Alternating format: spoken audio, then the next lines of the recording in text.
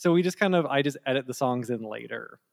So Okay. unless there's something you need to hear, we just kind of pretend that we're hearing the music, and it's the magic of me editing the podcast later on that drops the songs in between our conversations.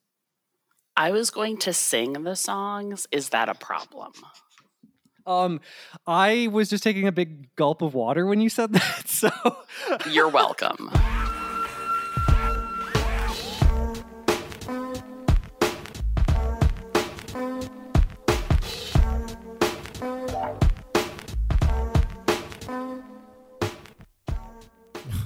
Oh my goodness.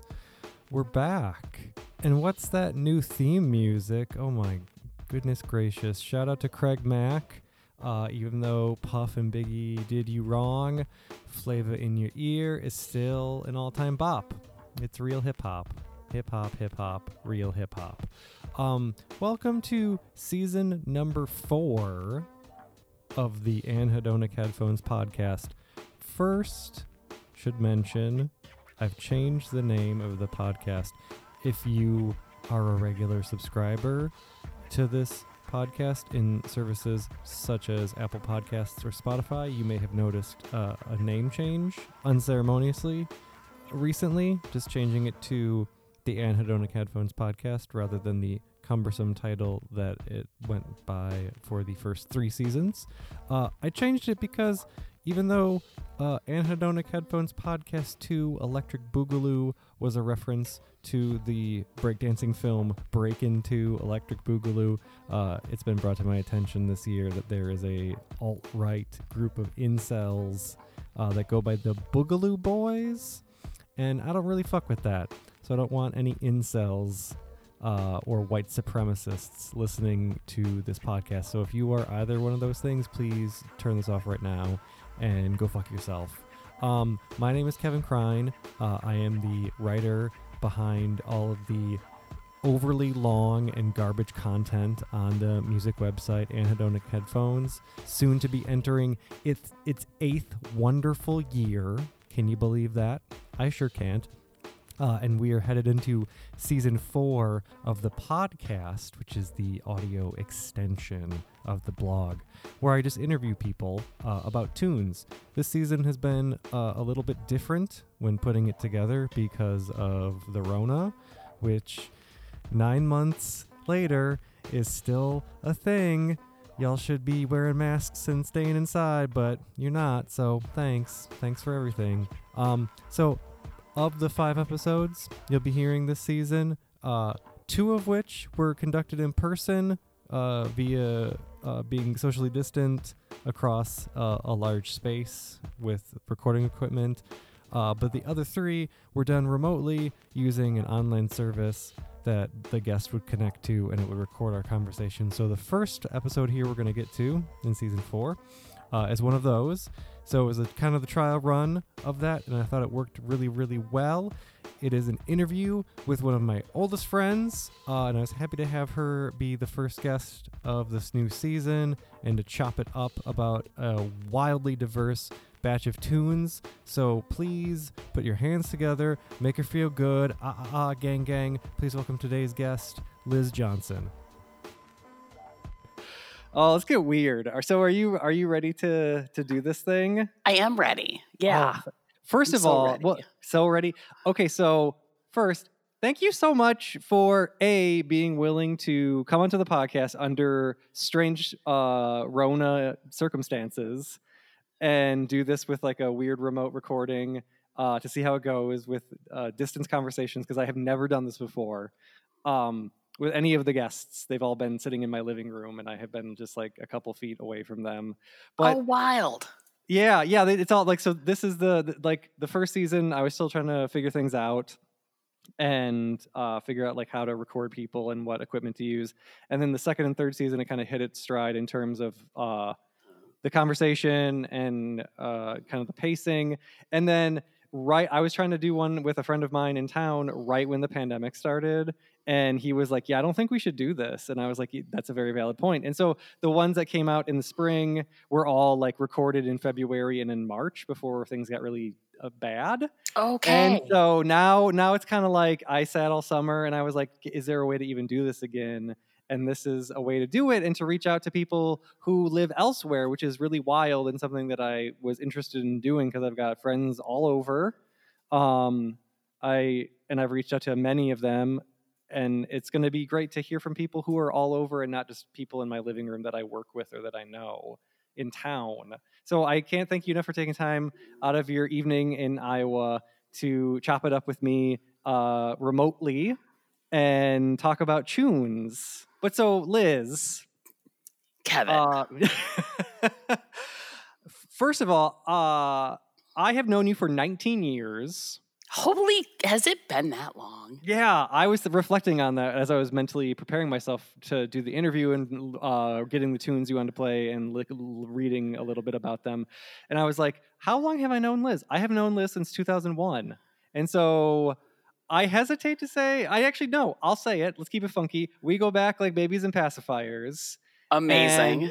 And and so we know each other from our days as students at Clark College, now Clark University, in the charming riverside town of Dubuque, Iowa. And you are doing big things now in Des Moines. I sure am. So outside of knowing me for almost 20 years, which is again wild and reflects on how much time has passed and how young we once were. But do you like, do you want to talk a little bit about what you do right now for a living and kind of the work that you've been doing? Because you're doing like really big things right now. Yeah. So right now, I am the executive director of the Iowa Civil Rights Commission, which is the state agency that enforces the Iowa Civil Rights Act. Okay. So we are effectively a civil law enforcement agency. Okay. And we employ mostly attorneys, and we process complaints alleging discrimination. Okay. And I guess because this is a new wild season of all of this, because we are living in a pandemic, how have you been holding up for the last 6 months? Oh, well, gee. I mean, I haven't had to ask that. I haven't had to ask that question yet with anybody, any guests, because it's usually just we get started, we talk a little bit about like people's relationship with music, and then we just get right into it. But now it's kind of like, how has your life changed since March? Are you working from home? Are you going to work still? Are you on some kind of like ridiculous lockdown? How has this affected you, how is your mental well-being, stuff like that? Like how have you been holding up? Because for me it's been a wild roller coaster, and we have kind of talked on and off about that. But yeah, I assume that everybody has a different experience, and I'm gonna guess that yours has also been kind of wild at times. It has. So work-wise, work has actually been somewhat normal, Okay. and thankfully so. Okay. So I have continued to go into the office because I have several administrative personnel who cannot work from home. Okay. And so it was my mindset that if I have people who have to keep going in during the pandemic, I will show up for them. Yeah, that's good. That's good. That's like setting a good tone and being like a good leader and everything to be there for your staff who aren't able to work from home. Because I know not everybody is able to do work from home, regardless of what they do for a living. Well, and honestly, the few days that I've tried to work from home, it's not my jam. I need to leave the house. I totally get that. Things have been like on my days off here. I'm kind of like, what did I do before all this? Like, where did I go? And did I see people? How did this work? And because now it's just kind of like, well, let's see what other projects can I do around the house? Yeah, exactly. So, yeah, things outside of work have been,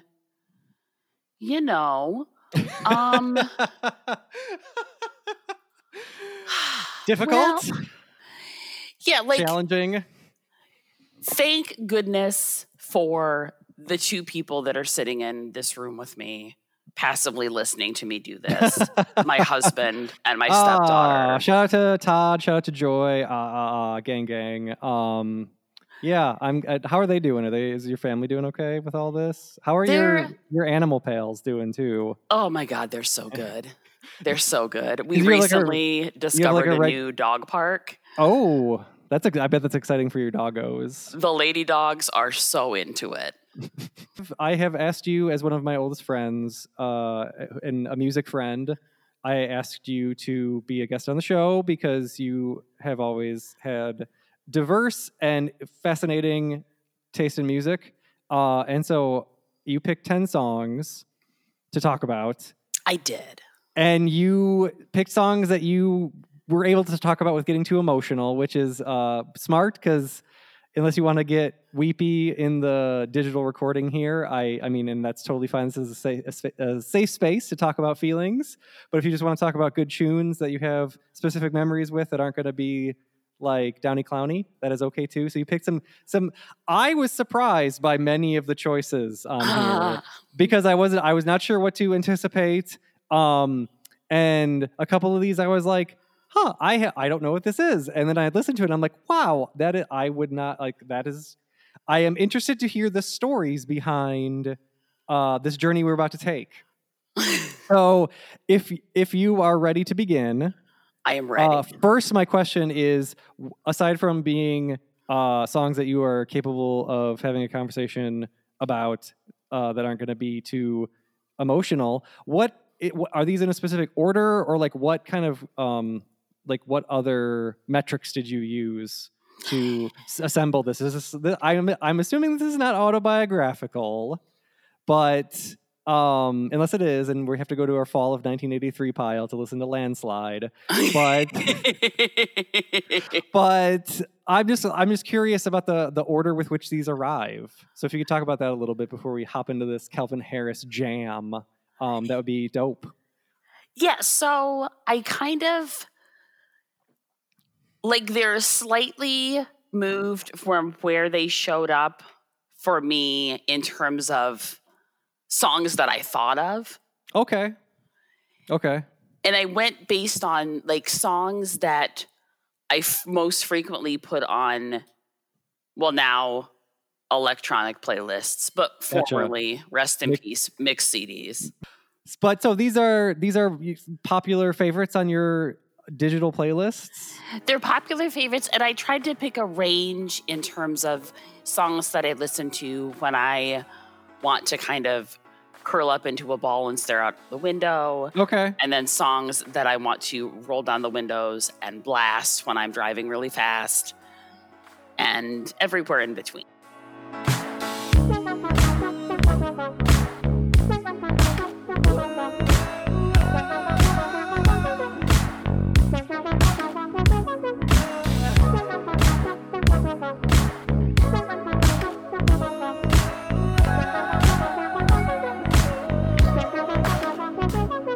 Been rolling on the freeway, I've been riding 85. I've been thinking way too much, and I'm way too gonna drive.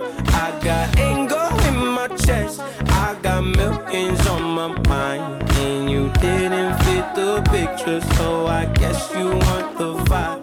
I've been rolling on the freeway, I've been riding 85. I've been thinking way too much, and I'm way too gonna drive. I got anger in my chest, I got millions on my mind, and you didn't fit the picture, so I guess you want the vibe. LOV on my right leg, that's Gucci. Dig what I'm saying? LOV on my main hole, that's Poochie. Dig what I'm saying? Caught a little jet lag, but I'm golden. Yeah. We deserve Grammys and some Oscars. They deserve Whammies, they imposters. I be rolling with my project homies. It's a vibe. I just did some deals with the homie. It's a vibe. Been on over switch sides. It's a vibe. Yeah. So Calvin Harris featuring Future and Khalid, not to be confused with DJ Khalid. It's Khalid. Oh, it's Khalid. I'm sorry. This is me not understanding a lot of things that are recent, because this is a pretty recent song, isn't it? Like recent. It is a pretty recent song. Yeah. So I don't know who Khalid is. Is he's a newish performer? He is. Maybe 2-3 years ago. Okay. He had a couple, like his breakout hits were Young, Dumb, and Broke, which I hated. And I heard it and I was like, what is this terrible nonsense that the youth of today are listening to? With your TikToks and your Khalid and... Exactly. Yeah. There was just a lot of muttering and head shaking. Oh boy, yeah. We are of that demographic now that is uncertain what to do with today's youths. But then he had this second song called Location, which was just really kind of sweet and a little pretty, but still had this nice urban vibe to it. And okay. like, I really grew to like his music a lot. Okay. And so that's why I sought out this song. Okay. This is an interesting trio. I mean, like, Calvin Harris is like a celebrity producer DJ, but like someone who's like, Future is not very wholesome. And so like the the combination of Future, who is like a great heel turn in like top 40 hip hop, and then like a newer name in like hip hop R&B. It just seems, I just was surprised to see those two names together. But yeah, this works. Like, this was fun. I did listen to this because I wanted to not be a total uncultured buffoon when I hit record and was like, so tell me about these songs I've never heard of music before. Because sometimes I found, like, in the past, if I don't actually like get a better grasp on the tunes that people pick, and I sound kind of uninformed, and then I'm like, oh, I feel really dumb for not having like listened to more of this before we started talking. But so how did you come across this one, and like is this just like a feel good jam for you right now, especially right now, or like what was your process with picking this one specifically? So this is my current, like, put on the sunglasses, roll down the windows. Yeah. I feel like a pimp. You got to have that top-down speakers up energy, and I totally get that. It's tough to find a song that has that like that vibe where you're like, yes, this is the one that makes me want to do that. Yeah. That is also like, I find it interesting to listen to because it doesn't sound like everything else out there. Yeah, that is true. Yeah. Do you listen to a lot of other Calvin Harris, like production stuff? Because he has a lot of tunes that he's responsible for. I was just reading. I listened to some Calvin Harris. But like, I listened to earlier Calvin Harris. Okay. You're like, I liked him before he was famous. I liked his early stuff, bro.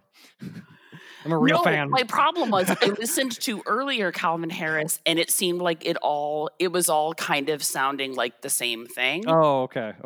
And I was like, okay, this is not what I need to be bringing into my life.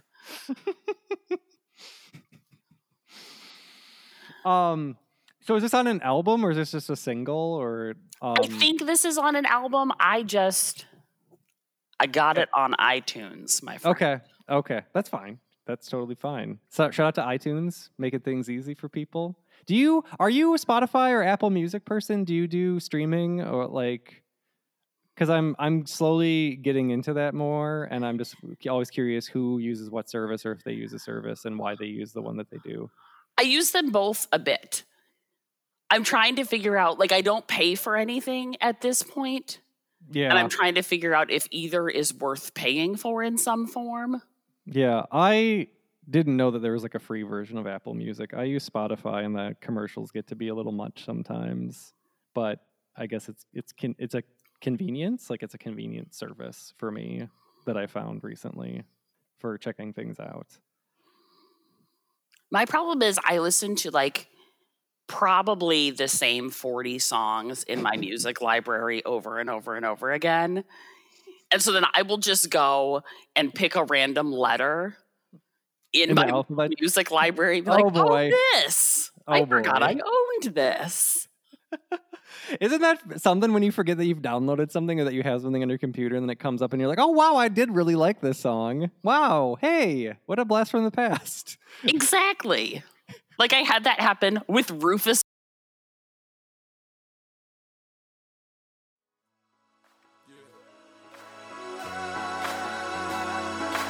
LOV on my right leg. Shit. Nah, hinges overload, you see what I'm saying?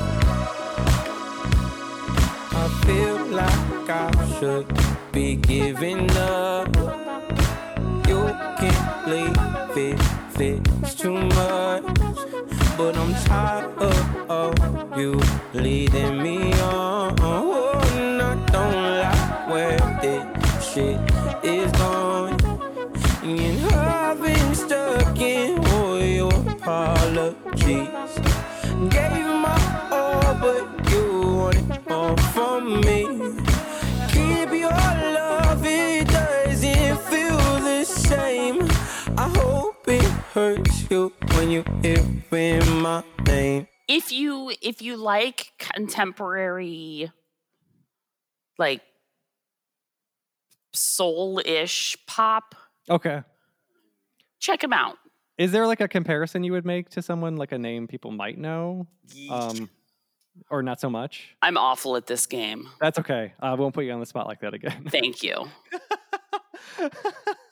I can tell you who he's not like. So is there anything else about this one aside from it's like a good recent top-down speakers up, feel good vibe, especially that you need right now during these times of emotional duress? Yeah, that's about it. Just good pimp song. That's totally fine. Do you still have your medium pipping sweatshirt that you had? I do not. Oh no. I lost it in the flood. The flood? The flood of 2008. Oh no. I thought about that sweatshirt a lot actually, like not recently, but within like sometimes I'm like it was distinctly maroon and the font was really neat and it was very clever at the time. Because that song Big Pimpin' was still very popping. Right. And I was just like, I don't know, that passes through my mind occasionally, and I'm just like, man, that sweatshirt, yeah, she really made that happen. That was like on brand with you at the time. Oh, that was great. I don't know if you could roll up to the office right now wearing that when you're working with a bunch of lawyers and you're trying to do like discrimination work and be like, yes, I'm wearing a shirt that says medium pimping. Please sit down. Have a seat in my office. I'll save that for the work from home days. When you have the camera turned.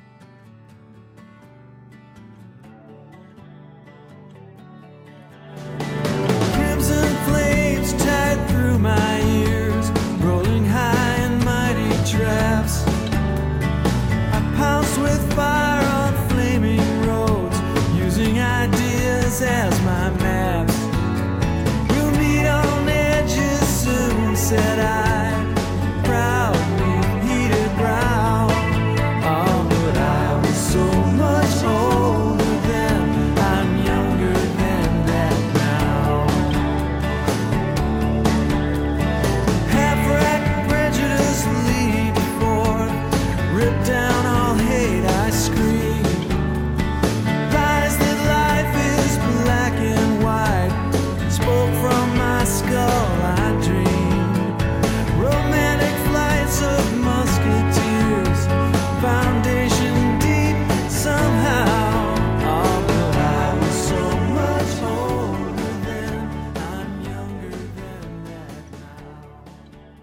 We are moving to Marshall Crenshaw. Yes. My back pages, which in the notes that you sent me of the tunes you put written by Bob Dylan. Yes. Who do you think is the more influential of the Dylans, Bob Dylan or Jacob Dylan? This is a question that I ask a lot of my guests, and a lot of them. One of them didn't know who Jacob Dylan was. What? But it was my friend George, and he's much, much younger than me, and so I kind of let it slide. But I was also like, how do you not know about the Wallflowers? But if you didn't, yeah. And if you didn't have VH1 growing up, but yeah, I do that. In effort of transparency, the question is based on an Onion article from a number of years ago. That's amazing. Which was called "Jacob Dylan Still Not Convinced That He Is Not the Most Influential of the Dylans." Ooh. And but it's a funny question because so many people in previous seasons have picked music by Bob Dylan to play on the show, and I asked the question, and they're always very thrown off by it because I ask it in jest, of course, but they're like, "You're what? How dare you?" And I'm just like, "Come on, get a sense of humor." But I'm like, "Yo, It's Sixth Avenue Heartache slaps to this day. Come on." Yes. That comes on my coworker. Shout out to Wesley. He has a Google algorithm. The two of them, one of them's tailored to pop music. One of them is tailored to 1990s alternative adult contemporary rock music. Ooh. And sometimes Sixth Avenue Heartache comes on, and when the chorus hits and it's Adam Duritz and Jacob Dylan singing, I want to be like, harmonize with me, Wesley. Come on, let's do this. And he's always like, no, we're not going to do this. Oh, come on, Wesley. I know. Oh. But so tell me about Marshall Crenshaw and specifically My Back Pages, because this is, again, Marshall Crenshaw is a name that I am aware of, and that he is he's been a performer for a very long time. But aside from that, and that this being a Dylan tune, I am unfamiliar with, and as to why you picked it. So please, the floor is yours. So this song I discovered on this album, Bleecker Street, Greenwich Village in the 60s. Okay. And it was a covers album of all of these people doing these songs from the 60s. Okay, like old, like early folk songs, like when folk was really popping and like. Yes. Yeah. Okay. And Marshall Crenshaw does this version of My Back Pages. And at this point, like, I had never heard the Bob Dylan version. And I am of the firm belief, as is my dear friend Tim Fink, we have this philosophical, like, tenet in our lives that Bob Dylan should never sing his own songs. Yeah, people have a lot of a hot take about Bob Dylan. You gotta, like, I personally don't really fuck with Bob Dylan. I appreciate and respect what he has done for contemporary popular music, and he is a great songwriter. And he has written songs that will live forever, obviously. But yeah, I can't bang with that voice. With, like, it's just not my thing. I've tried so many times, but I.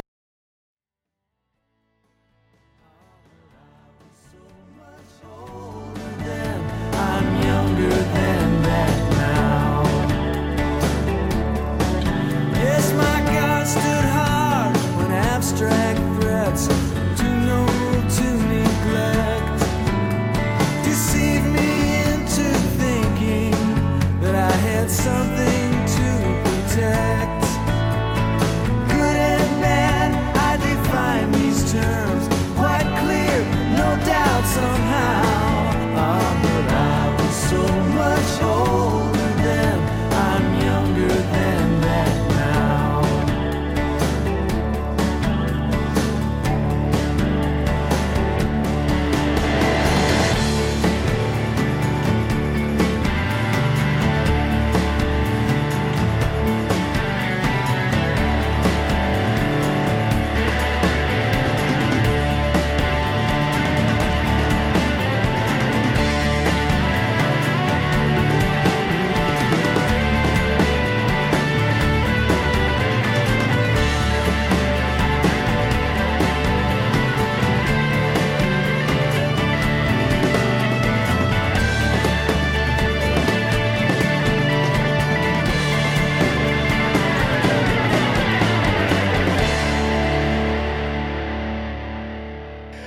Did you ever see that weird experimental biopic?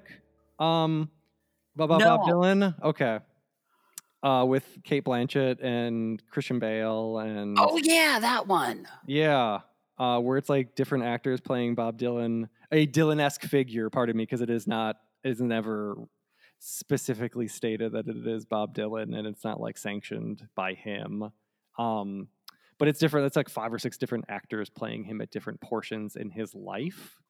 And there's like a young black child who plays him at one point. Yes. And yeah. I wanted to like that movie more than I did. And I didn't know if you had seen it or were familiar with, like, the soundtrack or anything. Because again, it's all people doing Dylan covers. Yeah, I'm familiar with the soundtrack because Okay. that soundtrack, that was around my college radio days. Oh, okay. And that was on some heavy rotation on the college radio. Because there's nothing that college students love more than to say they love Bob Dylan. Or Bob Marley. I was going to say college students still fuck with Bob Marley, I think. Oh, boy. Yeah. Depending on what college you go to. Jeez. Or Dave Matthews. Oh my God. I'm just naming all the like terrible artists that white people really like in like the wrong situations right now. So what is it about My Back Pages that you were like, yo, this really hits, or I really like this version, or I'm really interested in this song? So this is probably my favorite Bob Dylan song. Okay. And I think like I've done some reading about it and tried to figure out, because I really like the lyrics of the song. Okay. And I figured out it's because he wrote it in 1964 when he was kind of growing disillusioned with hippies and the peace movement and all of that. And he was like, it's that whole in the chorus that I was so much older then, I'm younger than that now. And that theme actually shows up in other of my songs here today. Oh, that hits. That's foreshadowing. That is heavy too. But it's that whole idea, like, we always think we know more than we end up knowing. That is a valid point. That is very true. And we're always more confident than we should be. That is also I feel very seen by your analysis of this tune. Yeah, I feel very vulnerable saying this out loud because it's I'm included in this. I'm like, yes, I 100%. If I could do the celebratory reaction to an Instagram.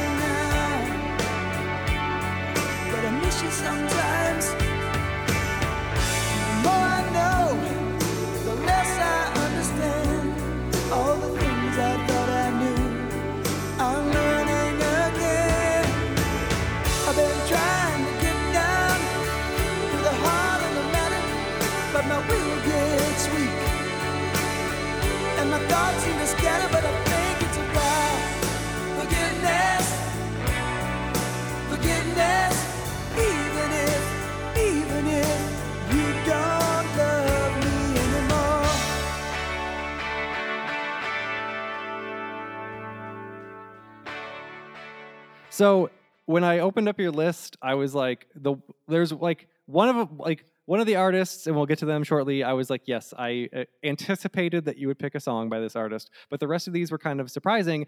And Don Henley was very surprising. Specifically, "The Heart of the Matter" was very surprising. But Don Henley, he likes to sue people, and I was going to make a joke about when he sued the Duluth Trading Company, but I don't want him to find this podcast and then try to sue me. But that album, "The End of the Innocents," has hits for days. Right? And I was so happy to see this on here because this is such a great song.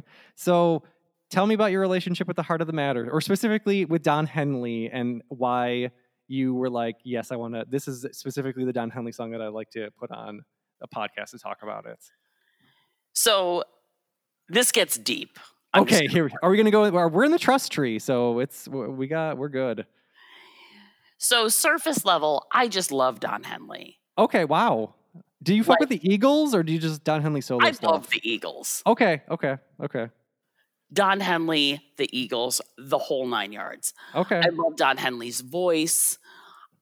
He does have a good voice. It's strong. Really it's got like a kind of like a little roughness to it, but he really sells it and makes it work in a lot of songs, especially in the on this album. The End of the Innocence, which has that moody photo of him, black and white, ponytail, cigarette. The ponytail. Down. The ponytail is just like, that's big 80s energy right there. And The Heart of the Matter, which is the closing track on the album, which is, this is like a big number to wind the album down with. Right? How did you close with this? I know, leave them in tears. So like this album though is so wild because it like opens with the title track, which has got Hornsby on the piano, which is why it's so fucking good. Right.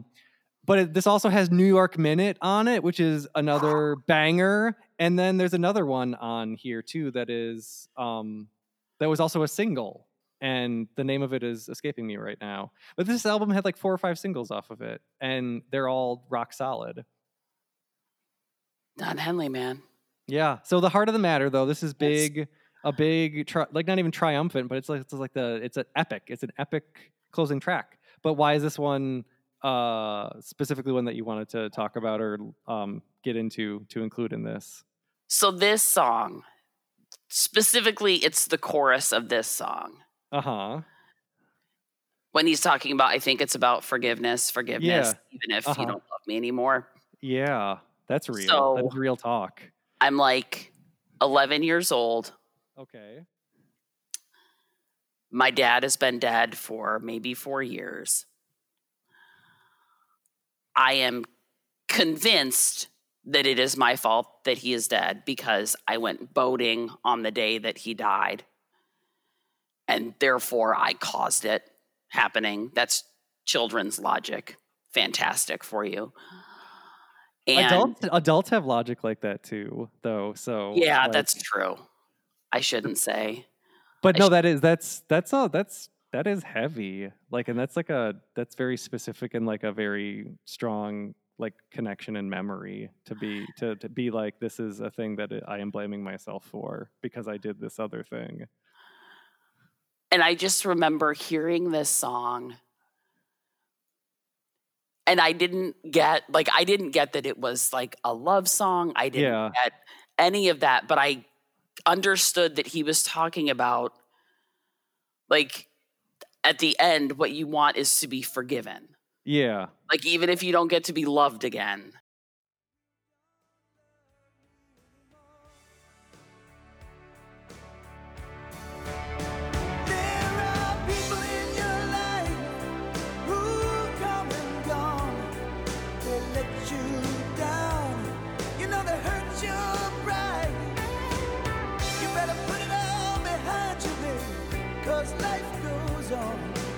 Carrying that anger, it'll eat you up inside, baby. I've been trying to get down to the heart of the matter, but my will gets weak, and my thoughts seem to scatter, but I think it's about forgiveness, even if you don't love me. I've been trying to get down the heart of the matter, because the flesh will get weak and the ashes will scatter. So I'm thinking about forgiveness, even if you don't love me.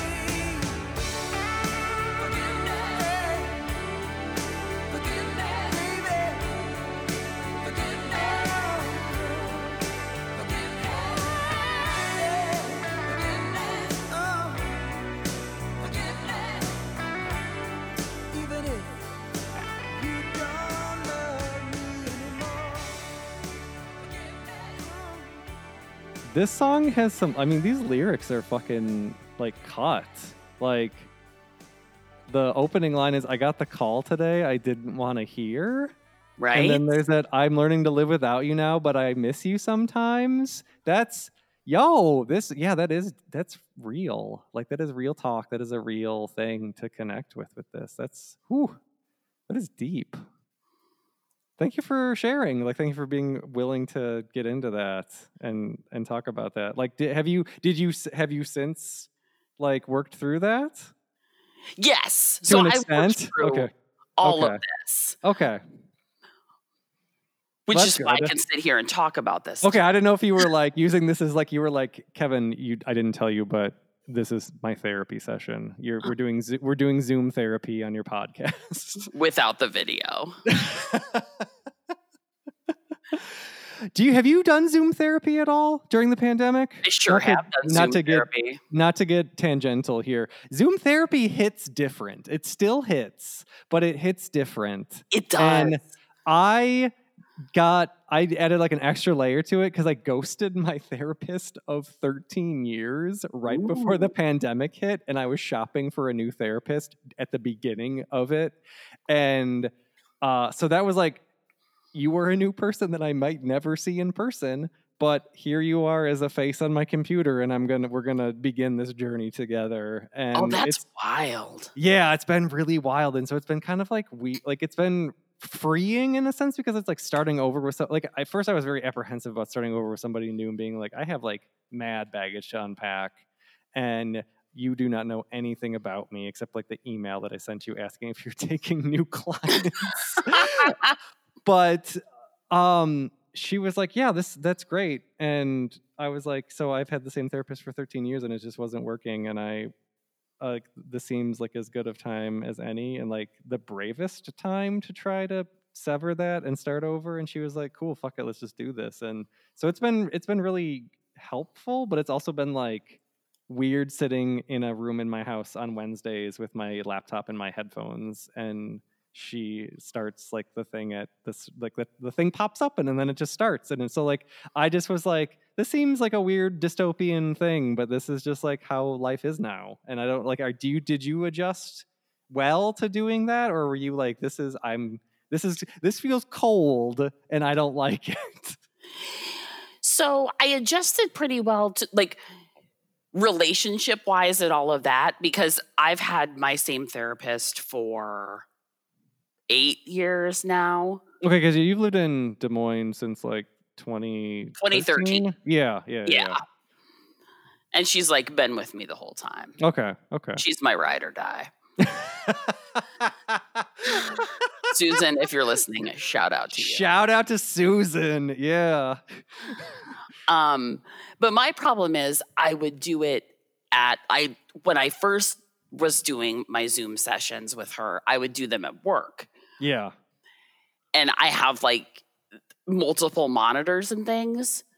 So I would leave my work email up in the background thinking, oh, this won't be distracting at all. Oh, and that'd be like wildly distracting, I bet. And then I'd be like trying to get real about something. And it's like, Liz, the copier's streaking. And it's like, I can't. You're like, this isn't my problem. Like, I do not fix the copier. I'm in a meeting. God, get an intern to do it. Jesus. So yeah, really the problem with Zoom therapy has been me me managing my own environment.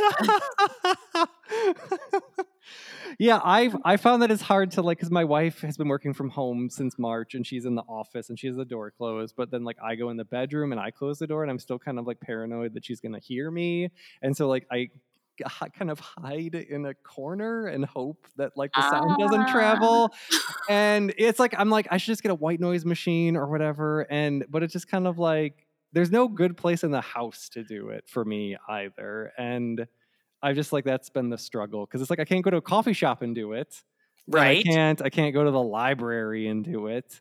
And so it's just been kind of like, that's been like the big kind of like major adjustment. It's like, this is how therapy works now, but I have to find a place in the house where I feel comfortable and like that I'm not like worried because that's like not what therapy. I'm not paying this woman the money that I'm paying her to be like, oh, I'm not gonna make it too hot today because I'm worried Right. about how sound travels. Amy Mann once told me that voices carry, so I'm gonna just keep it real. Like let's keep it light today.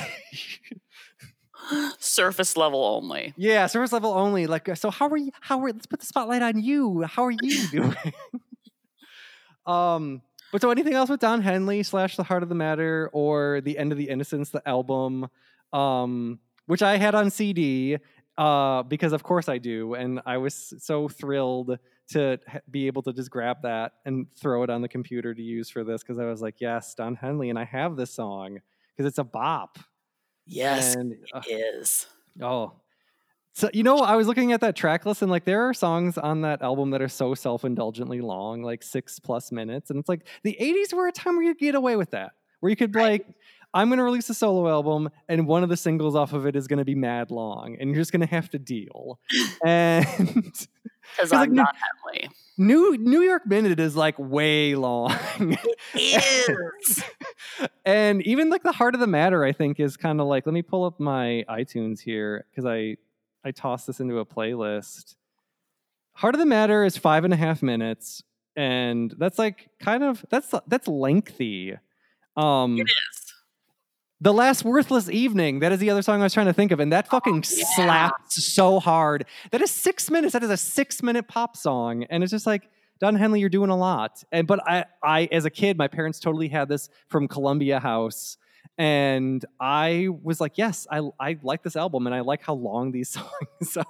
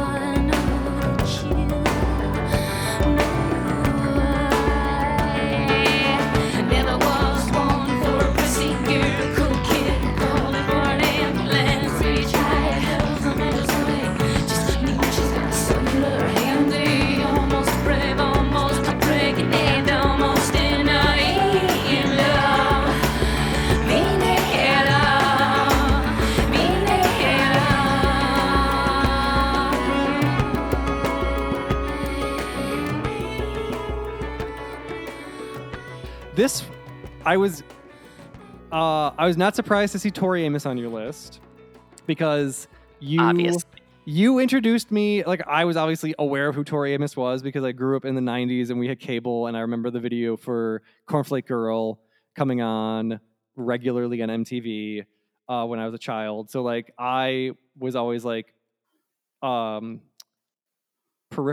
aware of Tori Amos, but I did not really get into Tori Amos until you and I became friends, and you had like her entire discography. And I remember listening to it a lot during my sophomore year in college, because Scarlet's Walk had just came out. And so I was like going through a big Tori Amos immersion. And so but of all the songs you picked, I was not anticipating this one, but this one is a total banger. And would you say that this is a obscure Tori Amos song? Is this like a deep cut for real Tori fans only? Yeah, I would say so. So this is from the Great Expectations soundtrack, which, do you fuck with this movie? Have you seen this recently? Do you like this movie, or are you like this movie? I saw it probably within like the last decade maybe or so, and I don't remember, like I remember thinking it was very visually striking. But I don't remember. Bobby De Niro is great in it.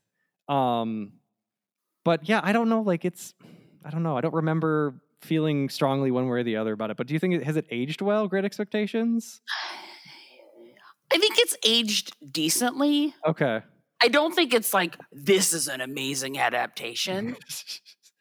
It is bold, though. I think it's bold to take a Charles Dickens novel and then drop it into mid-90s New York Right? and make it about art and everything. Like, I think that was a bold choice. And I feel like that's the kind of thing that could only happen in the 90s.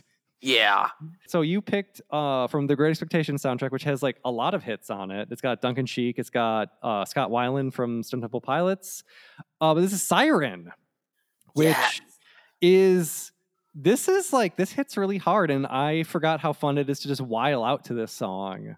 And so what is like of the Tori Amos songs that were like on a short list for you to pick? What was it about this one where you were like, yes, let's talk about Siren? So I love this song. I love like it's kind of churning. It is, yeah. It does. The rhythm is very it swirls. And it's also one of the first Tori songs that I remember hearing. And like the lyrics are kind of weird, but I understood it. Okay. Yeah, the lyrics are super bizarre and like really vague. And it's more, I don't know, like for me, it's been always like it creates a very ethereal, kind of dizzying environment. Yes. And like, especially with her wordless singing that happens throughout, which is very spooky. And then she has kind of like, she dips into like that sinister guttural range a couple of times with her voice. Yeah. And I just think, yeah, this is like all the best Tori Amos things happening in like one song. Well, and I feel like especially when you pair this with the intro that she does. Oh, yeah. Yeah. That slides like right into this, doesn't it? Yes. Like, yeah. It's brilliant. Yeah. That's a thing that people don't do anymore, where they do like an intro track. Oh, it's a little ostentatious to do it on a soundtrack and be like, I need the first 2 tracks on this soundtrack for myself. Everyone else is going to have to come after me.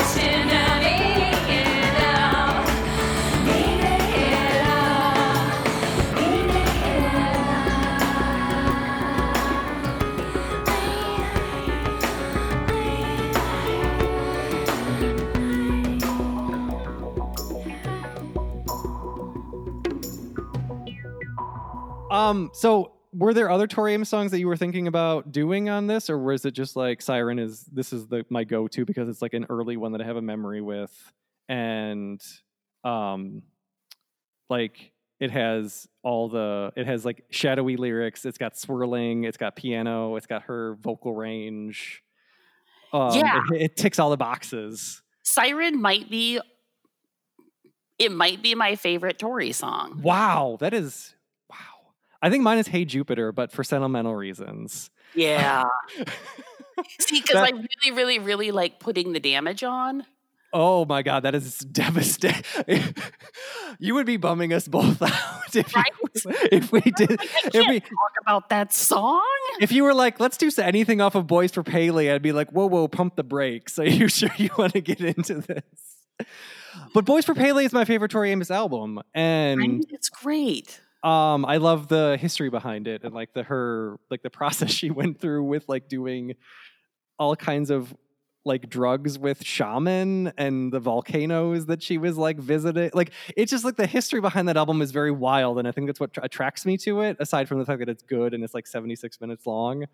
But yeah, this is like concise, nice and concise. This stands alone. Like this doesn't need to be in the context of an album. It just works like here is a standalone song by Tori Amos that is like slays so hard. It really does. Yeah. I kind of want to watch Great Expectations now to see how kind time has been to it. Me too. I was kind of like, do I have time this weekend to watch it? Maybe. Is Hank Azaria is in that too, isn't he? Is he? I think he's the husband. I think he's Gwynny's husband. Oh man. Yeah, it's got a wild cast. And Chris Cooper's in it. Yes, he is as the dad. Yeah. In rural Florida or whatever, wherever the story begins.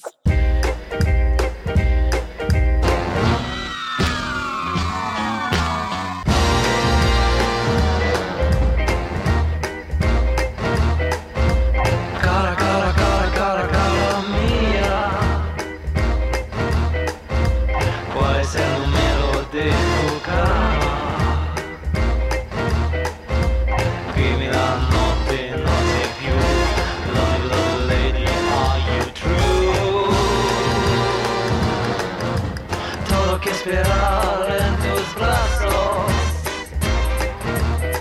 pues dame una sola hora en mil diablos. Para el paraíso parece igual, soy que no hay justice in the sky. I'll never, never, never, never, never, never go so far before. I'll never, never, never, never, never, never felt so soapy before. I'll never, never, never, never, never, never go so far before. I'll never, never, never, never, never, never felt so soapy before. We're getting into like the halfway point here. This is drastic change. And this was a wild one because I had to do some digging to find this because I was not familiar with this. And I hesitate to say this is like mad whimsical sounding, but this is like tonally very different from anything else that you've picked. And I want to know why you picked this. So I don't even want to try to butcher the pronunciation of this group's name. But say it on me here because I'm an uncultured buffoon, and there were like letters that had like the O's had the lines through them, and I'm just like, I'm gonna fuck this up if I try to say it. I just call them Oslo Telescopic. Okay, I thought there was like mad accent or like a specific There way. probably is. I don't care. Okay, so Oslo Telescopic. Who are they, or is it one person, or is it a collective? I think it's a collective. I don't really know. Okay, did you go ahead?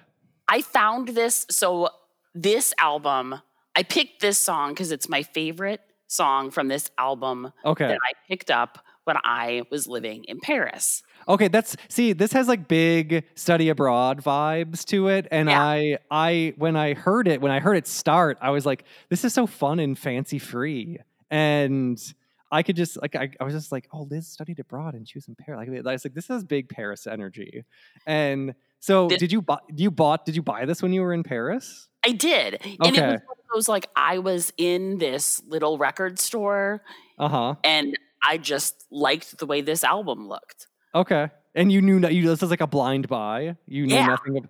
Did you even like ask to listen to it, or did you ask the clerk like, is there a way? Nope, I was just like, I'm gonna buy this. That's bold, and sometimes that gamble does not pay off, and Sure doesn't. Other times you're like, oh, this was fun. I'm what a surprise! I surprised myself. Have you listened to any of the other music by this group, or like is this just the one album and you were like, this represents a specific time in my life and I fuck with this song so hard because it's just like super fun? It's really just this album because this was all before like iTunes and electronic music buying. Yeah, so you just listened to it on your Discman? Yeah. And then when I got back to Dubuque. Shout out to Dubuque, Clark College. It's not like Borders had a big international music section.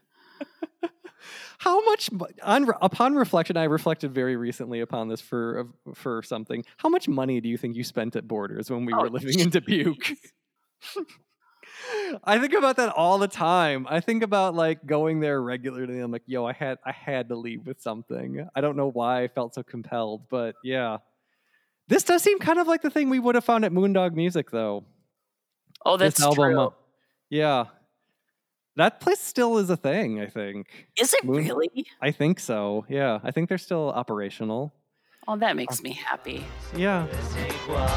Soyons ce que Noah Justice in the sky. Las colores ont changé del day to day. Paisajes de neige y de muerte han desaparecido en tus ojos. So hay noche la misma cama al menos.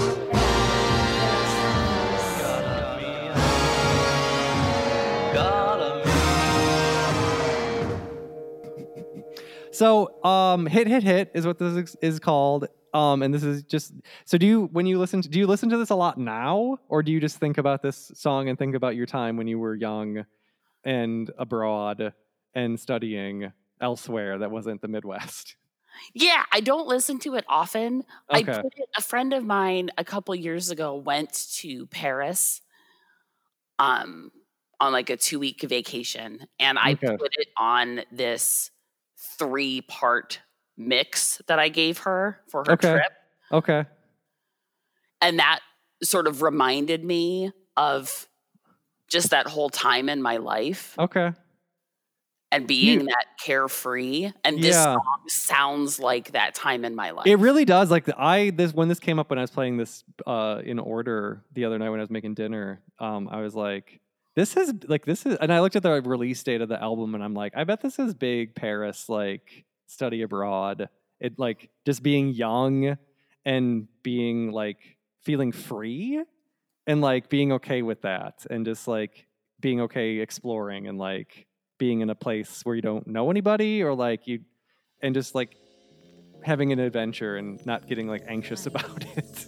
Right? Which is not like, that's like, I can't even fathom.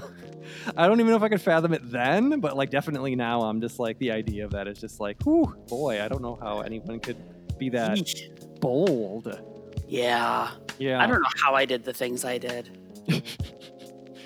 We were so young once, and it's wild to think about that. I'm getting tired of your shit. You don't never buy me nothing.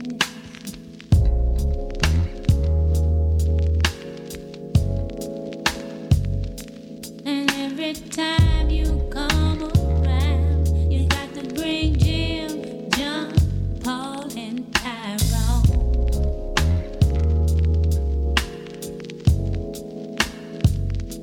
Now why can't we be by ourselves sometimes? See, I've been having this on my mind for a long time. I just want it to be you and me like it used to be, baby. But you don't know how to act. So matter of fact, I think you better call Tyrone. Call him and tell him, come on, help you get your shit. Come on. You need to call Tyrone. Call him and tell him I say, come on. Now every time. So this next one, I love this song so much, and I'm so happy. I'm so happy that you picked this.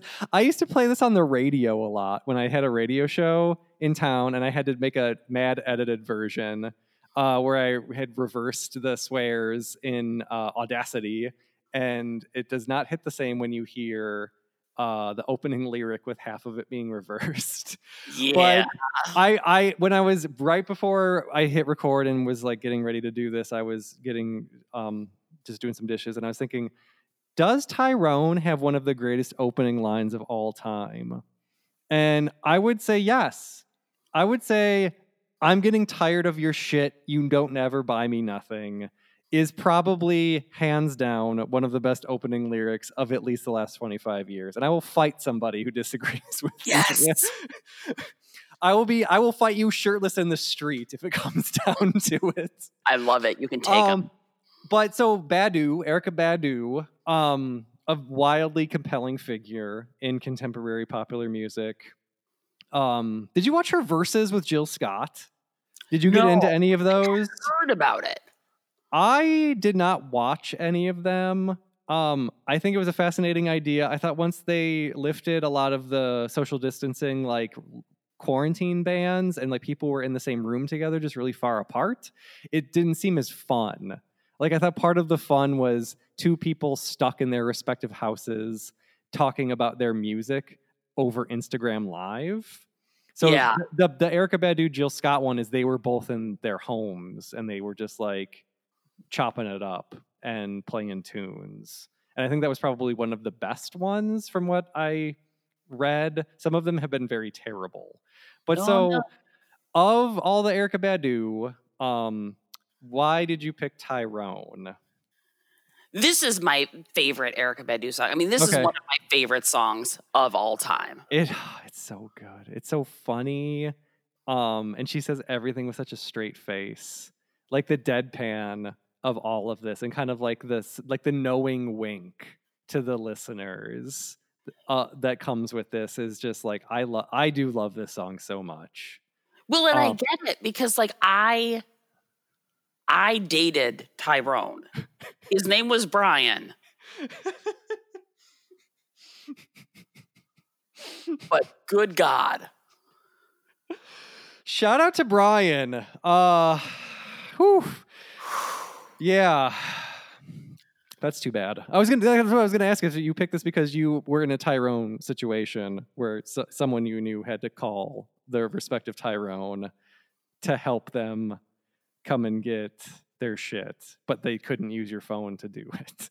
And that's the best part of it is that Brian introduced me to the song Tyrone. That's beautiful. That's a beautiful irony that I hope wasn't lost on him. Right?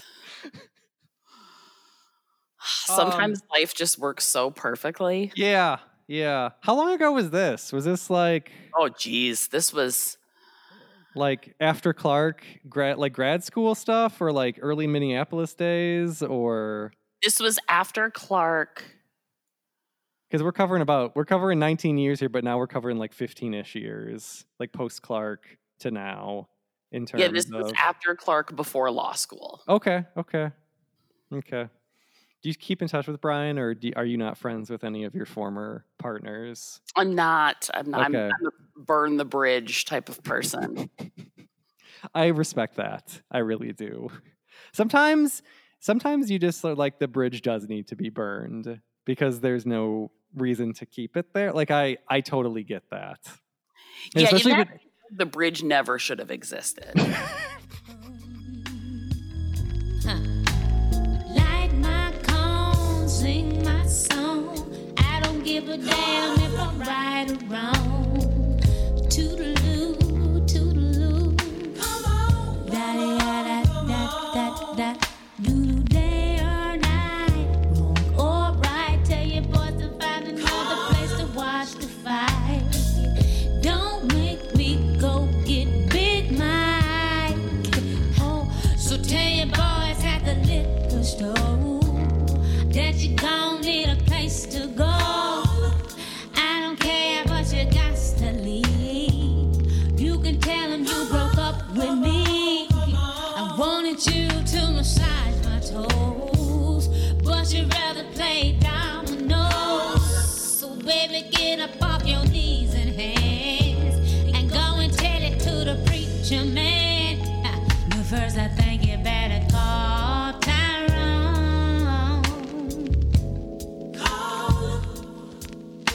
and tell him come on, help you get your shit. You need to call Tyrone,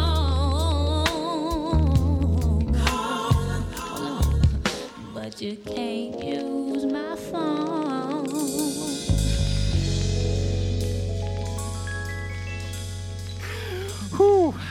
hot takes, shots fired at Brian.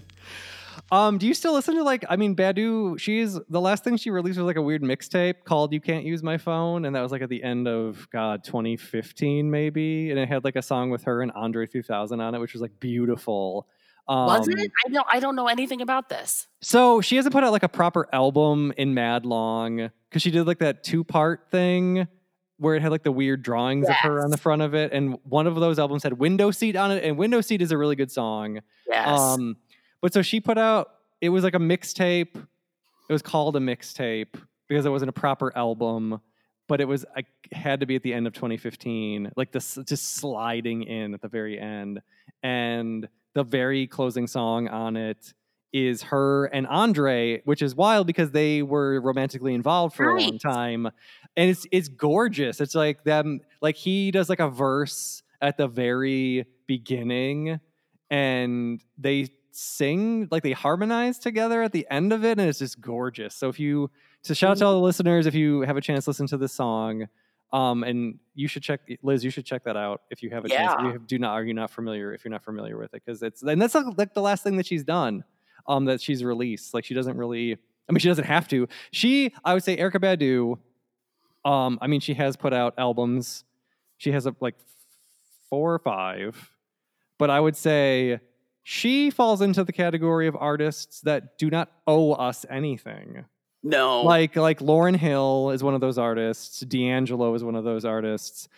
They have done something so monumental and made such an artistic statement that will withstand the test of time and is still relevant and is still something you can reflect on and see, like find something new in when you listen to it even 20 years later. That fans are like, oh, we need another Lauryn Hill album. No, Lauryn Hill doesn't owe you shit. Like, no. D'Angelo, okay, you put out Black Messiah, but you didn't have to. Like, you could, like Voodoo, you could have been like, no, I'm good. We're done. Like, we're done, and I don't need to do anything else for you. And so, like, Erykah Badu, I think it's been about 10 years since she's done a proper album. And so, like, yeah, she doesn't owe us shit. Like, she can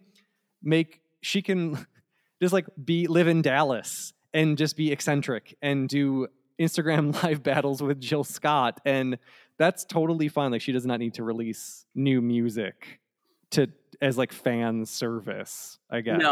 No, not for us. I love you for sentimental reasons. I hope you do believe me.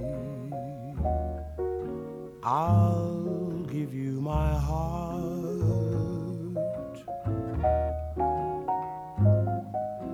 I love you, and you alone were meant for me. Please give your loving heart to me and say we'll never part.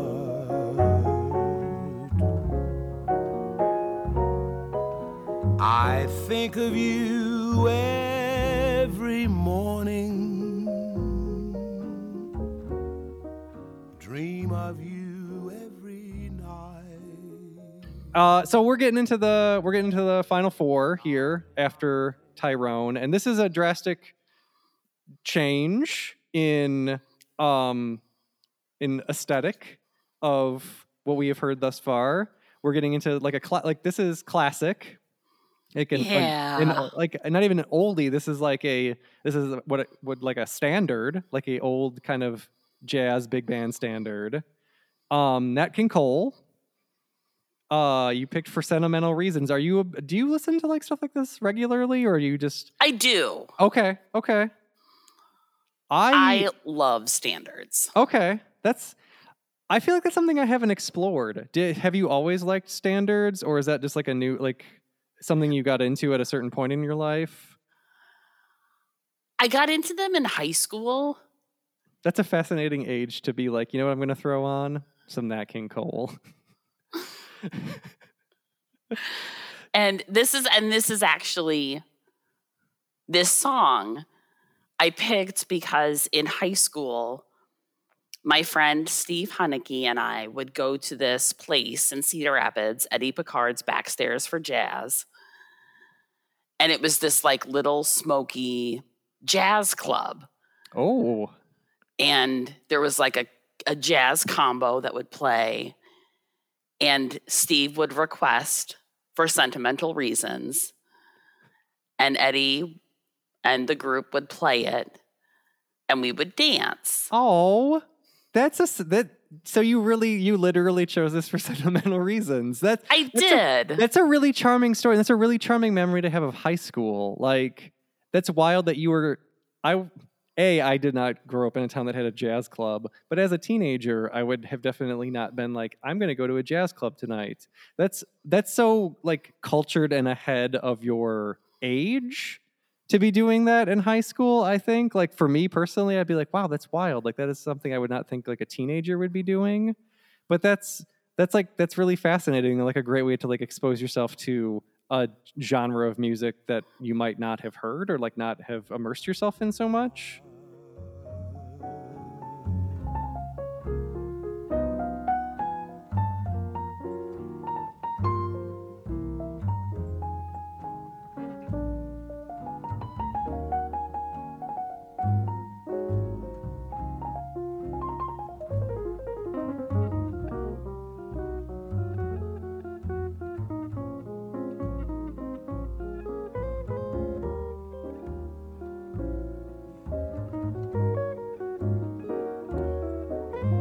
I love you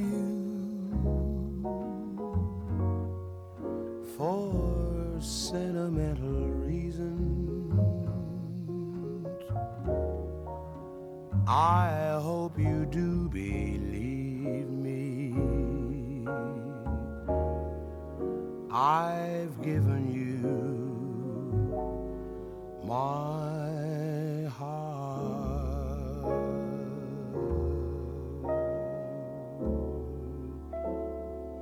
That's great. Are you still in touch with your friend Steve?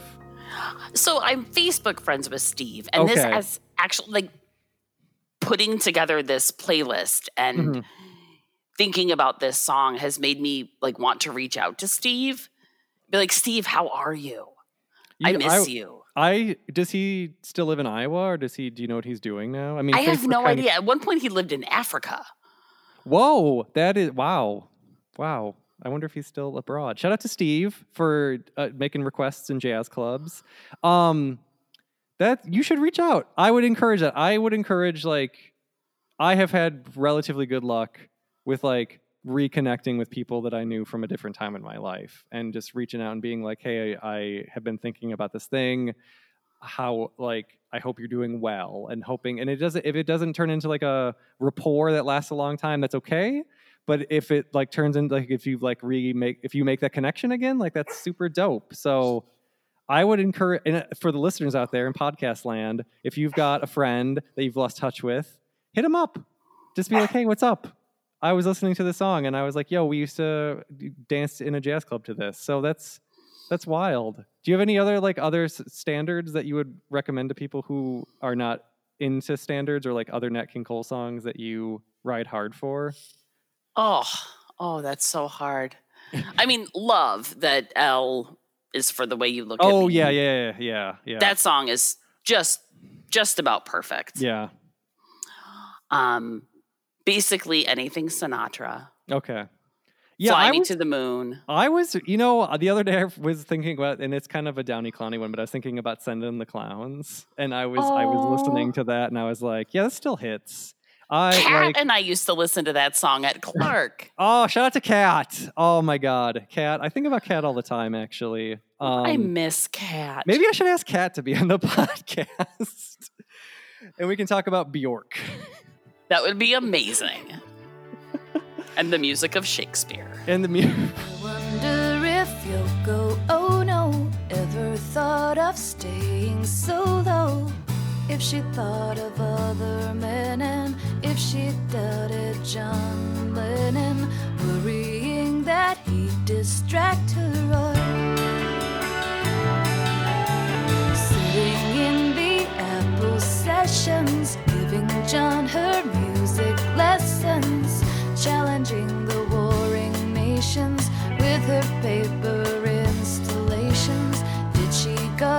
your Yoko human heart. Well, they could talk about me. Yeah, they could talk about me. Throw me to the velvet dogs of pop star history. But I won't be your Yoko. No, if you're not good enough for me. Some will give their love for fashion. With the way you structured these, was there like a specific way that you structured these, like as far as like pacing or like the tone switch from like something kind of slow and somber to something like with a different tempo, or was it just kind of like what was, because the structure of this one too, like with the set list here that you've got, has been made for a wild ride, and we're not even at the end. Like we're just reaching the final three right now. You know, it felt right to me. Okay, I respect it, because like the art of structuring like a mix is very challenging, as you and I both know. Yes. So Dar Williams, how would you classify Dar Williams? Would you say she's a folk singer, or how would you? Because this name is like mad familiar to me for some reason, and I couldn't figure out why. Yeah, she's like a contemporary folk singer. She's, like girl with a guitar. Yeah. So this is called "I Won't Be Your Yoko Ono," and I thought that this was funny, but in like a cutting way.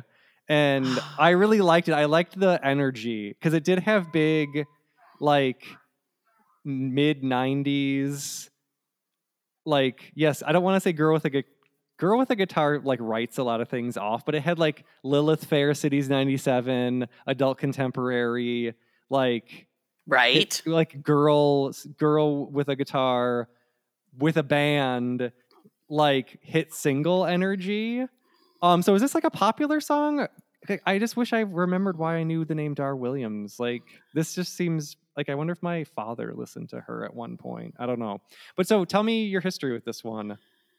So I learned about Dar Williams from my sister, Emily. Okay, shout out to Emily. And I bought her album, The Green World, based on Emily's recommendation. Okay. And that's where I discovered this song, I Won't Be Your Yoko Ono. And I kind of paired this with I Love You for Sentimental Reasons, because Steve, in requesting that song, and then we would dance and he would like sing it while we danced, he like set this gold standard for like what a dude should be. And we were just friends, but sure. Just very like respectful and cool and requesting my favorite song. And yeah. And then I Won't Be Your Yoko Ono is like, yeah, so don't take advantage of me and put me second to all of the nonsense that you're going to do in your life. Yeah. Idiot after idiot after idiot that I inevitably date. When did you lose touch with Steve? Like when you went to college, or like were you still in touch? Like yeah, like when I went to college. Okay. Making love with every chakra. When he said her voice would carry, and when he whispered, "Oh Chuck Berry," only then would Yoko set him free. Fame will come and vanish later. Transcendental love is greater. I think if we had this somehow, we'd be feeling famous right now. We'd be saying love is all you need. And they could rap about me. Yeah, they could rap about me. Throw me to the velvet dogs of pop star history. But I won't be your Yoko. No,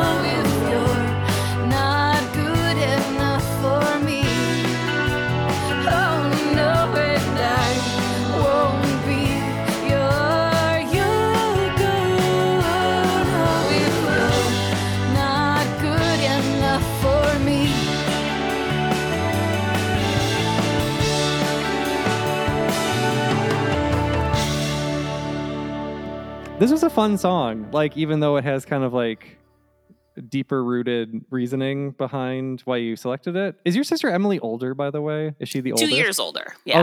Okay.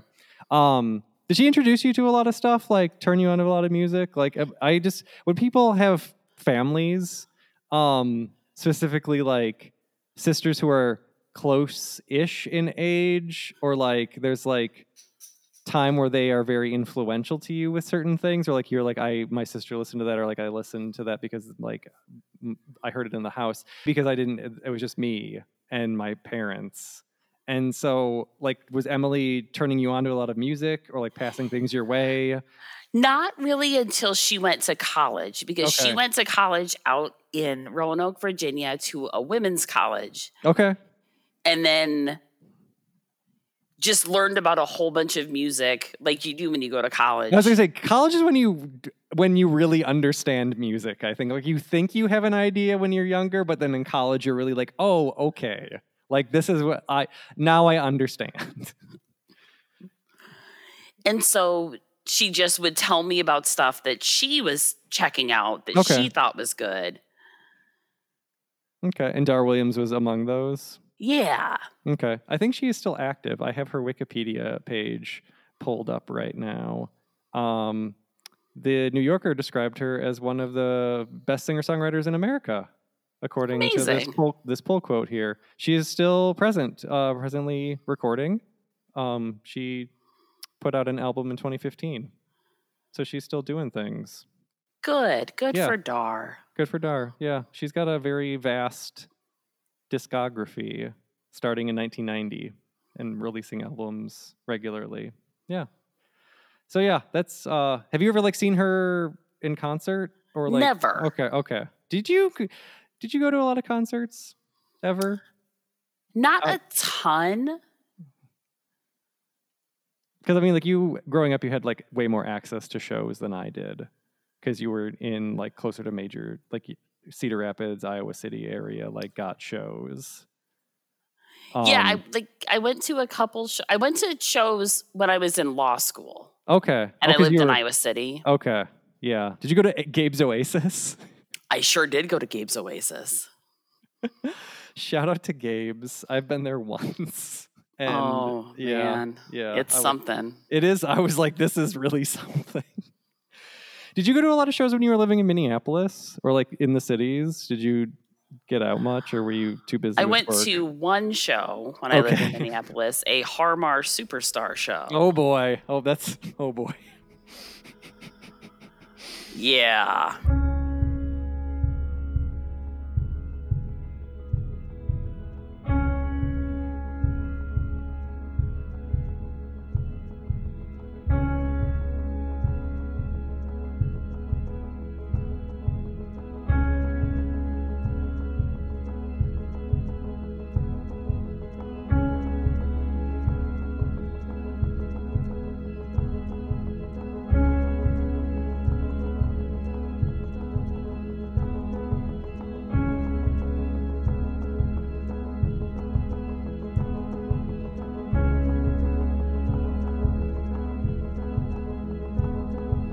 Looking down on empty streets, all she can see are the dreams all made solid, are the dreams made real. All of the buildings and all of the cars were once just a dream in somebody's head. She pictures the broken glass, pictures the steam. She pictures a soul with no leak at the seams. Wait until darkness. Wait until darkness comes.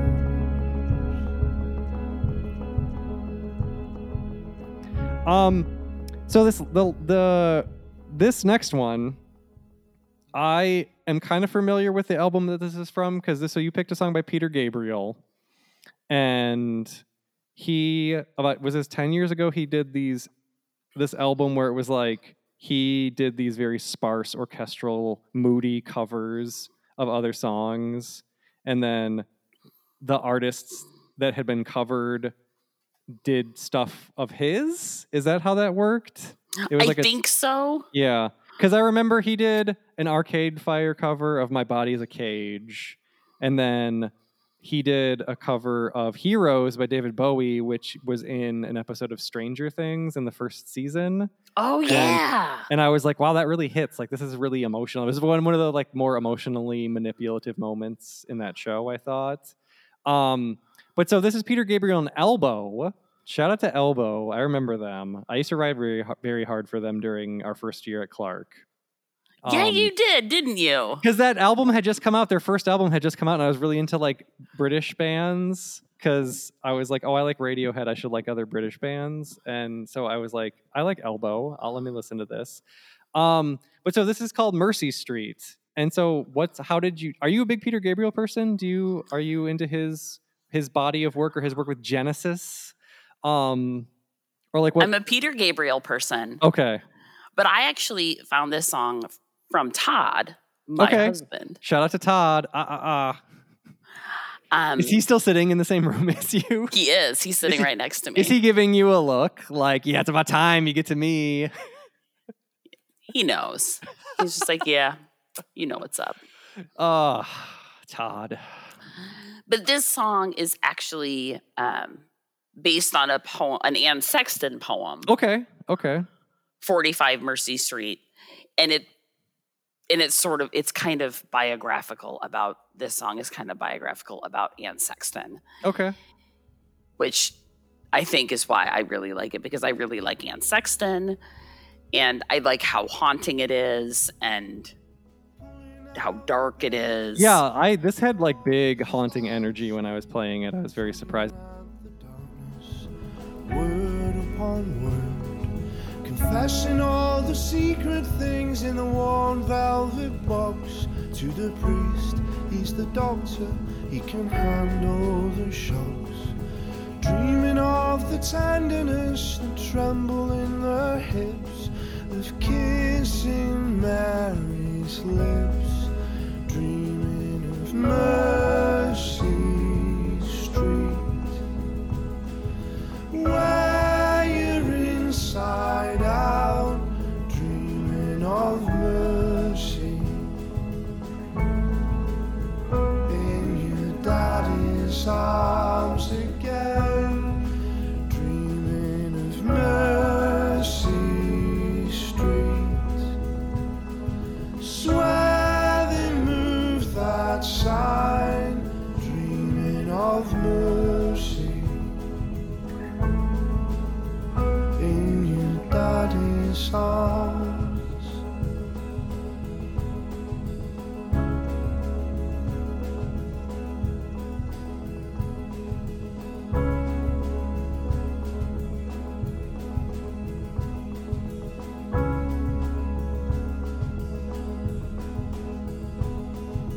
And with a father is out in the boat,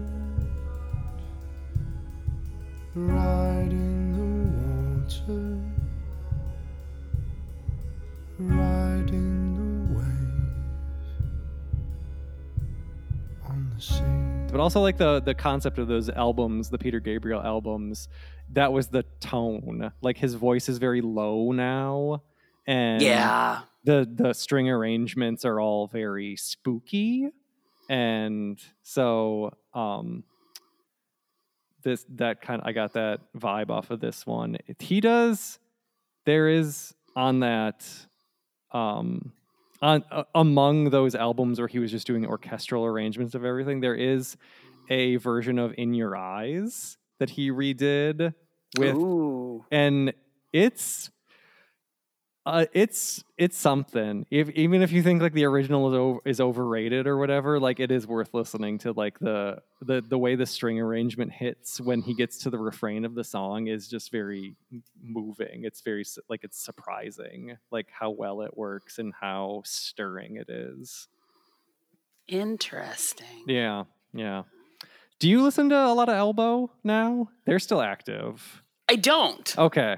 Did it just happen that they were part of this tune? Yeah. Okay. I've listened to basically every version of Mercy Street out there, and I think this is my favorite version. Okay. I'm not confident, but I think. Okay. If there are, sometimes it's tough. Sometimes it's tough to pick if you have a favorite version of something. Like Right. if there's like many versions and you get attached to one or the other.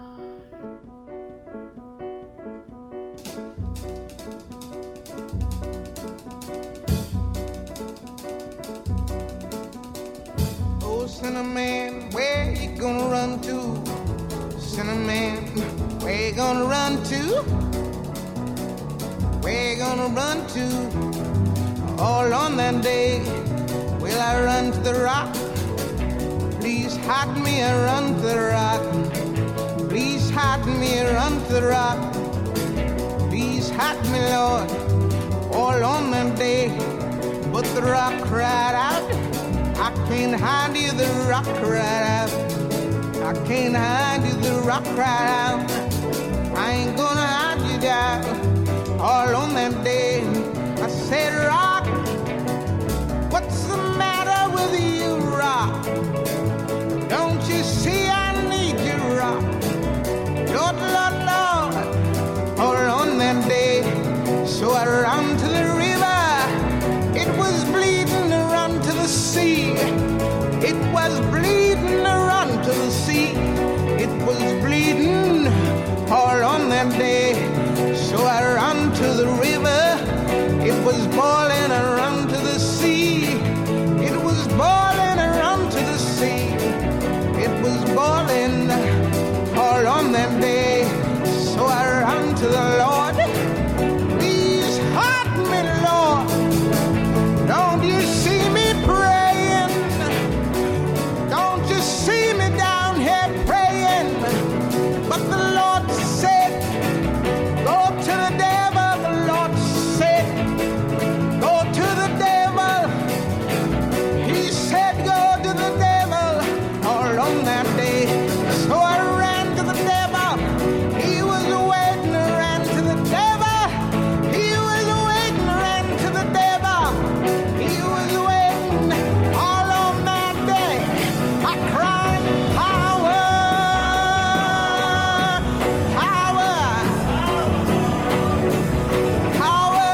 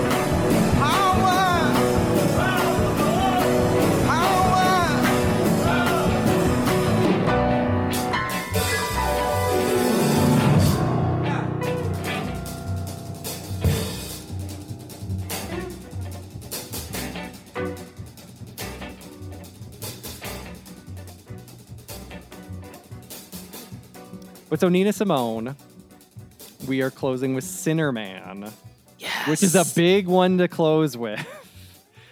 And I picked the 10-minute version because I assumed you wanted to get as much of this one in as you could. What's the point of listening to anything other than the 10-minute version? I saw these like abbreviated things come up and I'm like, I think she's probably going to want the whole thing. Like, I don't know why you wouldn't want the whole thing. But so like Nina Simone again kind of is like, I say she's transcendental of like standards. Like she is iconic. But do you listen to a lot of Nina Simone regularly, or is she impacted your life at all in some fashion? Nina Simone is one of those artists that I heard for the first time, and it's like it changed the way I thought about music and what I thought music could do. Yeah, I like. Does it knock the wind out of you when you? Yes. Yeah, that's like when something hits like that, and it just takes your attention and makes you rethink or like reappreciate how music works. That's like whether it's like one song or like a whole band or like a whole artist. It really like it stays with you. So what was Sinnerman the first song that you heard that did that, or was it a different one? Sinnerman was it. Okay, wow, that's a lot. That is because there is so much happening in this song. But so how old were you when you were introduced to this and like had that experience? So I can do a quick Google and tell you exactly how old I was. 1 second. I was 19 years old. Okay. Because I first heard Sinnerman in the movie The Thomas Crown Affair. Oh wow, I have not seen that. The Pierce Brosnan joint? Yeah. The Pierce Brosnan joint. Is that a good movie? Well, subjectively, is it a good movie? How is the Thomas Crown Affair aged, do you think? Is Renee Russo in that too? Am I thinking of the right movie? Okay, and Dennis Leary. What? Does he does he just do stand-up the whole time? No, he's like the straight man, the cop. Why were you watching the Thomas Crown Affair? Were you like, this seems like a movie I want to go see? Or were you like... So I wanted to watch it because it's kind of an art movie. Because it is about... Yes, because he's an art thief, isn't he? He's an art thief, and there's like art forgery, and then several years later, we actually watched the Thomas Crown Affair on one of the art department's bus trips to Chicago. Oh boy. And you were like, I've seen this before. Let me tell you, it is monumentally better than the movie in which Pierce Brosnan plays a Native American warlord. I'm sorry, what? That's a movie? It's a movie. Hang on. That sounds... That seems like I need to get the problematic light for that one. Uh-huh. Gray Owl. He plays a Native American warlord? Yep. Yeah, I'm gonna give that the problematic light if I can find. Here we go. Yeah. Big Dumb Eric brought it on the trip. Fucking Big Dumb Eric. I haven't thought about that guy in a long time. Shout out to Big Dumb Eric. Oh my God. Destroying the art department at Clark College. Oh, that guy. We went to school with some characters. we sure did.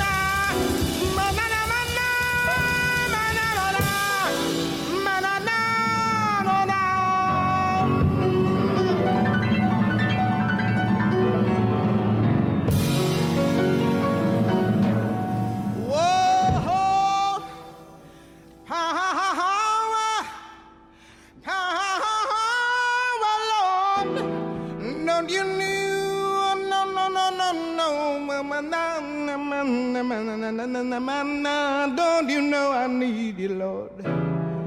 Don't you know that I need you? Don't you know that I need you?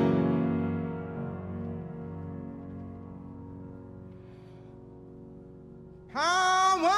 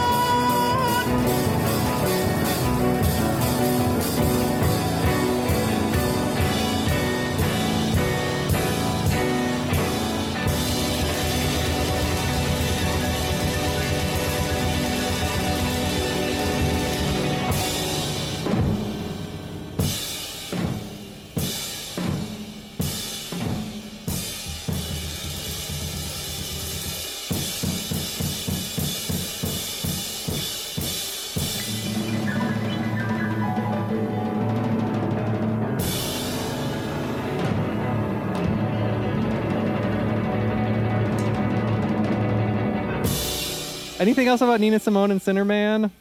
Because this is just like, I mean, this is like funk. Like this has a lot of like, this was very palpable, the funk and soul in this one that I felt once it started. And she does a lot of things with her voice that were otherworldly. And right? It's amazing. And so I mean, she has like a lot of like slow burning songs though too, doesn't she? Like that aren't like this. Like that. She does. Yeah. So are those more your jam, or is this like you like this kind of raw, visceral? I really like this raw, visceral. Okay. Yeah. But I don't. Her version of "Strange Fruit" is iconic, phenomenal. Yeah. May I ask what context Sinnerman is used in the Thomas Crown affair? Like, how is this? So it's basically like the theme of the movie. That's so fascinating. And it's played while the art heist is going on. What a juxtaposition. Yeah. Does he have a yacht in that movie? Is he like boating around a lot? I think he has a yacht and a plane. Of course he does. I know he takes Rene Russo to an island. I just remember seeing the trailers and there's like a lot of boating that happened, I thought.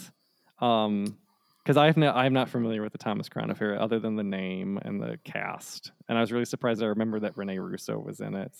I'm impressed. Should we have a film podcast where we just talk about like kind of forgotten movies from the 90s that one of us hasn't seen? Yes. So I can just like not understand anything that you're explaining about the time. Like you're like, oh, there's an art heist, and Nina Simone is playing the whole time, and I'm just like, that doesn't make any sense. Like that's not what I would think to have playing when I'm stealing priceless artwork. But it's happening, and it's epic. It sounds epic. It sounds like it really works. Is there anything else you want to say or get into? Because we've been chopping it up and we've gone through a cavalcade of genres and names and feelings, and we got real and we got fun. Do you have any final thoughts you want to share with the listeners? I don't think so. This has been amazing. This has been such a joy to just dive back into music. Oh, bless your heart for saying that. Thank you. Like when sometimes people really tense up when I ask them to be on this and they like don't want to do it, or they're like, I can't talk about music in the way that you do. And I'm like, oh, it's not about talking about music like how I talk about music. It's just like talking about, if you can like talk about a tune and why it means something to you, we're good. We like that's that on that. Like that is we can have a conversation. So I really appreciate you being willing to do this, and especially being willing to do it remotely, where we are just two wave files that are forming on a screen. And it's this has been great. This has been great learning and catching up and talking about your musical history. So I can't thank you enough for taking time out of your evening to do this and going down this musical road with me and my listeners. This has been excellent. I'm so glad you asked me to do this. Of course, it's been an honor speaking with you this evening to talk about all this. So thank you again. You are welcome. I'm going to stop recording now because I think we're good. Okay.